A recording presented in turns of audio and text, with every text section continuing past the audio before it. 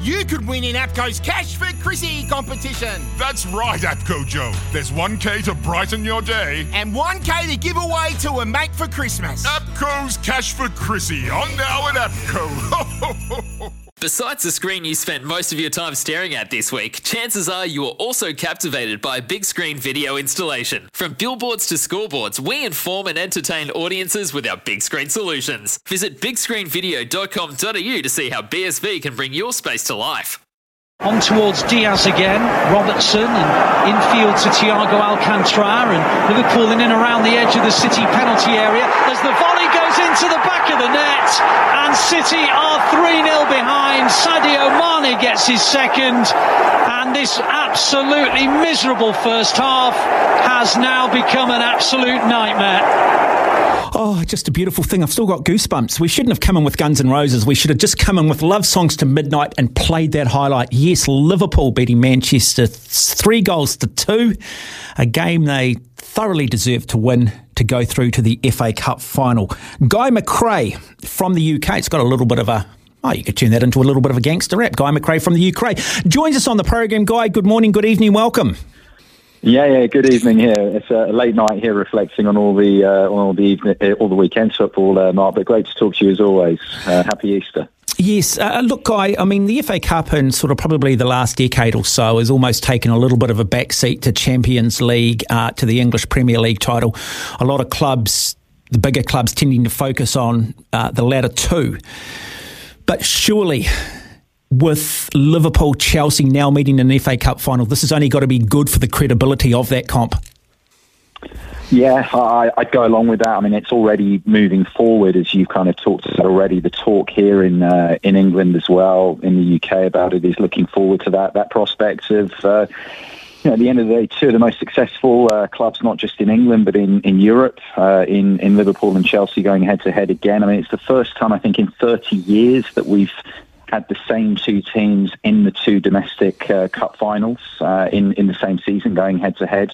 And it's just fascinating, really, because we're going to see Chelsea looking for revenge on one hand, haven't had the best of records in FA Cup finals. They've lost the previous two, so they're going obviously to try and win that competition again. But on the other hand, you've obviously got Liverpool there, who could be going, and this is incredible to think about this for Jurgen Klopp's team. I can almost see you there, Mark, in your studio, just smiling away at the moment of this quadruple. I mean, it's going on. It's just, to me, it's unbelievable. What's coming through at the moment is just the sheer willpower of that Liverpool squad, desire.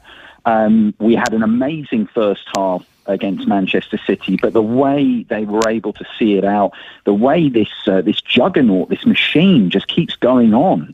If you think of the week, seeing off Benfica, now making the FA Cup final, the way they came back against Man City last weekend in the Premier League, a game they probably should have lost, but they still managed to get the draw there. There's just this feeling that this, as I say, this machine is just going on, gathering momentum, and the quadruple is still a real possibility here. That's unbelievable to think of that for Liverpool, that it could happen. What was the difference Saturday or Sunday morning New Zealand time, Saturday afternoon in the UK? What was the difference between Liverpool and Manchester City 7 days after they met in that clash in the English Premier League? Why did Liverpool look just that little bit better than City, where arguably a week before I felt probably City were a little bit better? Yeah, I wouldn't say a little bit better, I think, Mark, in that game. I think by all accounts, City probably should have won that game in the Premier League. And you think about that, the ramifications of that. I think there's a bit of you've got several factors involved there. But I think an interesting aspect is maybe there's a bit of a psychological hold that Liverpool is starting to exert on City. And I think this is going to be interesting in the remaining Premier League games. They don't play each other again, obviously.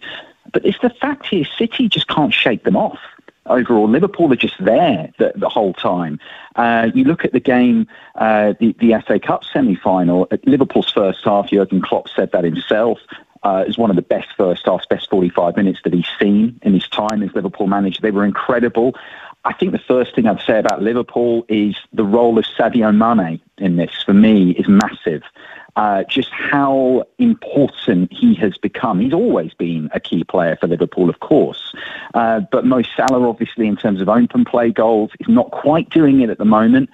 Mane really stepped up in that first half in particular.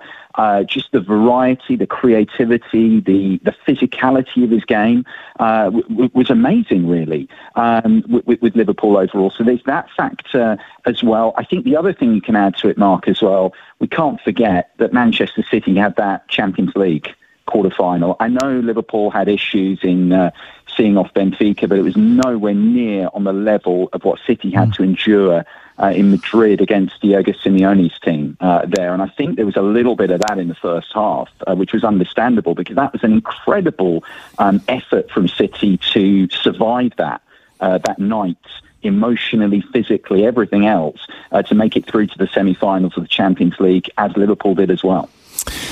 Guy, I want to.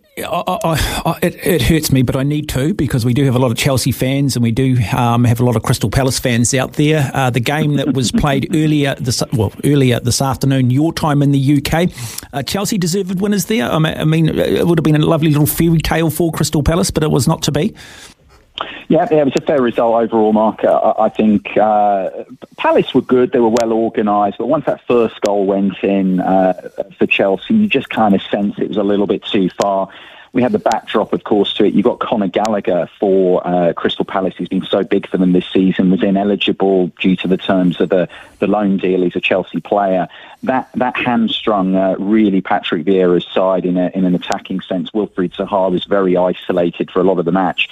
But the thing about Chelsea, you can actually say similar things about Chelsea that you can say about Liverpool, but in a different sense, perhaps, because Chelsea's Champions League defence ended in the week, put in massive effort in Madrid as well, like City did against Real Madrid, then losing in extra time. But really good, if you like, bounce back on that, from that disappointment to come in and put in that sort of professional effort. I mean, me as a Spurs fan, I kind of say it through gritted teeth, of course, but I mean, Chelsea over the years, we've seen that professionalism, that resilience, shining through even in difficult situations. There's a lot of experienced players in that team, but then you add to it, they're academy graduates. They're academy graduates with the goal scorers in this one against Crystal Palace, in Ruben Loftus-Cheek and Mason Mount as well. So they're going to be difficult for Liverpool. We talk about the quadruple. We all know about the League Cup final at the end of February. What a match that was, how tight that was.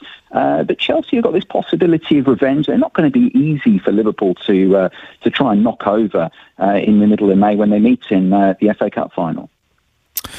I want to talk about your mob, Spurs, because a wonderful battle ensuing for that fourth place. You've come off a good run, wins over West Ham, dominant displays against Newcastle. In fact, you beat Brighton only a couple of weeks ago. But it was Brighton. You ended up losing 1-0. How hard is it at the moment being a Spurs fan? Yeah, I'm not sure I'm as happy speaking to you about this, Mark, as I have been in previous weeks. It's a tricky one. Spurs are still pretty inconsistent. I think there are a few factors here involved in the weekend. Brighton played very well. Brighton, as we know, I think, again, Jurgen Klopp said that when Liverpool played Brighton, managed to win the match at Brighton 2-0. But, recognised what a well-drilled team Graham Potter's got there. And we saw that at the weekend against Spurs. Just how they were able to do something. If you look at Spurs' previous 7 matches, 25 goals scored in that time. I mean, Harry Kane, Son Heung-min, Dejan Kulusevski on fire. Won 6 of their previous 7, but never looked like scoring, frankly, in this one. Brighton did an amazing job tactically. I could name a whole number of their players. I suppose I'd single out here Bissouma, as well, Wepu in the first half, Felipe Caicedo as well, Marco Cucurella as well. It was actually, you could go on with this team. They were very, very well organised drills and basically shackled Spurs. And what you saw with Spurs, we've talked about previously, Mark, when we discussed Spurs. You've got an amazing front three there, but there's very, very little creativity through the midfield. I mean, I was watching that game on Saturday, Pierre-Emile Højbjerg in the midfield just shrugging his shoulders, just saying, where is the movement? What is going on here in the middle? there's a feeling with Spurs, you've got an amazing front three there, but if you can cut the supply lines, if you like, what Antonio Conte said, close the space, it was his phrase that he put for it, which Brighton did extremely well, then it's difficult for Spurs in that situation to create.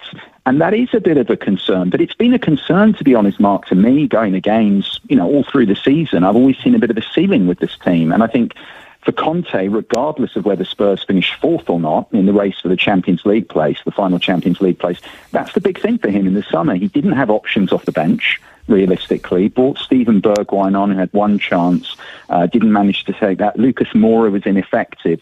You contrast it, you talk so much about Liverpool and about Chelsea, about Manchester City. This is where Spurs will look to go to. They have to look to go to in the summer. They have to look to add options. When the front three is shackled, when they're not firing for whatever reason, does he have options off the bench that he can trust? Does he have the quality? We all know with Antonio Conte, his love of the system of three at the back and wing-backs. Has he got the quality in the wide areas and his wing-backs? He doesn't seem to completely trust them. So it's going to be interesting summer for Spurs for a number of teams. They're currently going for the top four position in the English Premier League as they look to try and move their squads forward and possibly try and get closer to the top three, the top two in Chelsea, Liverpool, Man City, Chelsea, in the Premier League for next season. Guy, there's only one thing that I guess helps Spurs fans recover when they do lose, and that's seeing Arsenal losing. They've lost 3 on the trot now, so they had an opportunity to get the jump, secure themselves in the top 4, but they were beaten 1-0 by Southampton. What is happening at Arsenal? Not a lot's happening for them. I mean, it's the saving grace, as you say, for Spurs. I was asked about this. Who wants to take that 4th place?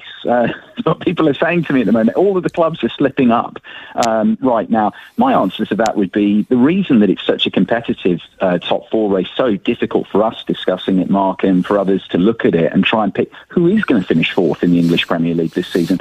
There's a reason for it. If they were more consistent, they'd be closer to the top 3. There are fault lines with all of these squads. I mean, I've already mentioned with Spurs the problems are there for all their strengths. Arsenal have got a big problem at the moment for me because they don't have much depth either. They've had big injury troubles. I mean, if you think of Thomas Partey, how important he is in the centre of the park for them. Kieran Tierney at left back, who has that really, really kind of determined air about him. But he's out for the rest of the season as well. It's quite a thin squad. In contrast, perhaps, to Spurs, it doesn't have quite a level of experience that Spurs' squad has. They have some very, very talented youngsters, but as we know, all the best squads have got a mix of youth and experience. So they've got a problem. They're on a losing run, and they've got difficult fixtures coming up. I mean, I'm rubbing my hands at these ones as a Spurs fan because, they've got Chelsea coming up, then they've got Man United, who are back in, trying to rekindle their hopes of possibly finishing top 4. And then they've got West Ham after that as well, another top 6, top 7 EPL team. So it could get even worse for Arsenal off the back of this, because as you say, lost 3 in a row, and they are not the easiest 3 fixtures coming up to try and get their bid for the top 4 place back on track. Let's move to Manchester United winning 3-2 over the weekend. Cristiano Ronaldo, is he of benefit to United in the long term, or is he detrimental to the cause? Ooh, you're saving your best questions for later on. This is a really, really tough one. Man United, Erik ten Hag obviously is going to be coming in there, I believe, in the summer. They've got huge issues if you look at their squad in terms of their recruitment strategy, and it links to your question about Ronaldo. Insiders at the club have said that last summer. It was never part of the main strategy to bring him back overall. But you do wonder on the face of it where they would have been this season without him. If you look at his goals, the impact he's had in fixtures. I know that as a Spurs supporter myself, because you look at the Norwich game at the weekend, very, very similar actually to the game with Spurs last month, where United go a couple up, he scores both the goals, then their old kind of weaknesses come to the fore again, allow the team to come back in at Old Trafford, back to 2 each, and then he single-handedly basically wins them the game, gets his hat-trick, they have a 3-2 victory. So in a sense, he's massive in that he's won them so many points individually in the season. So you wonder where he would be. He's only, now third in the standings, the Premier League top scorer standings, behind Salah and behind Son, overall 15 goals in the season. But in terms of Man United, where they're at, and why I can't, frankly, Mark, get too excited about them for top four, is that they are so reliant on him. Overall, you look at his involvements in the season, everyone talking about they're back in the race for the top four. With respect, they've beaten Norwich City, who are at the bottom of the table. And that's getting them back in with a faint glimmer of a chance, I would say. I would give Spurs and Arsenal are the favourites for top four, in my mind. I don't say that Spurs, you just look at it with the teams, the respective squads. They are so reliant on him. They have got huge problems going forward, Man United, in terms of their squad because of the role that he has, the impact he has. You can even look at that game against Norwich. You can look at someone like Paul Pogba, even Bruno Fernandes, because of the way he plays, that he is very, very single-minded in the way he goes about things when he picks up the ball, not too keen on passing to others, that it stifles their other possible creative outlets. So as a result, Man United as a team going forward with a team dynamic, what I guess Ten Hag will try and bring a DNA, more of a team philosophy, a build in terms of how they approach matters on the pitch. It's going to be an interesting one for them. They can't keep going on and relying on someone who at the end of the day is going to be, yes, one of the greatest players of all time, still an incredible goal scorer, as we saw again at the weekend. But United can't keep relying on him, and that's why for them they've perhaps got the biggest amount of work to do in the summer window of those teams currently going for top four, because they can't be relying on someone who's going to be turning 38 years old going midway through next season to keep pulling them out of the mire to win football matches in the Premier League. Guy McRae, as always, lovely to have you on the program. I just want to ask you this. What time do you go to bed most nights? Because we often share footballing texts and conversations, and sometimes it's like 11 o'clock in the morning New Zealand time, and we're still going back and forward, and I'm thinking, man, it must be about 1 or 2 o'clock in the morning over there. Yeah, but it's a love of the game and love of sport and love of chatting with you, Mark, whatever the medium. That's what keeps things going. Guy McRae, as always, lovely to have you on the program. Thank you for your time this morning here. Guy McRae out of the UK talking all things Premier League football, the FA Cup. Stuff for your face and body? It's men's skincare with a purpose. Top quality Aussie-made grooming and skincare to help guys look and feel great with no hassles. Plus, Stuff is helping mental health too. Find Stuff at Woolworths or visit websiteofstuff.com.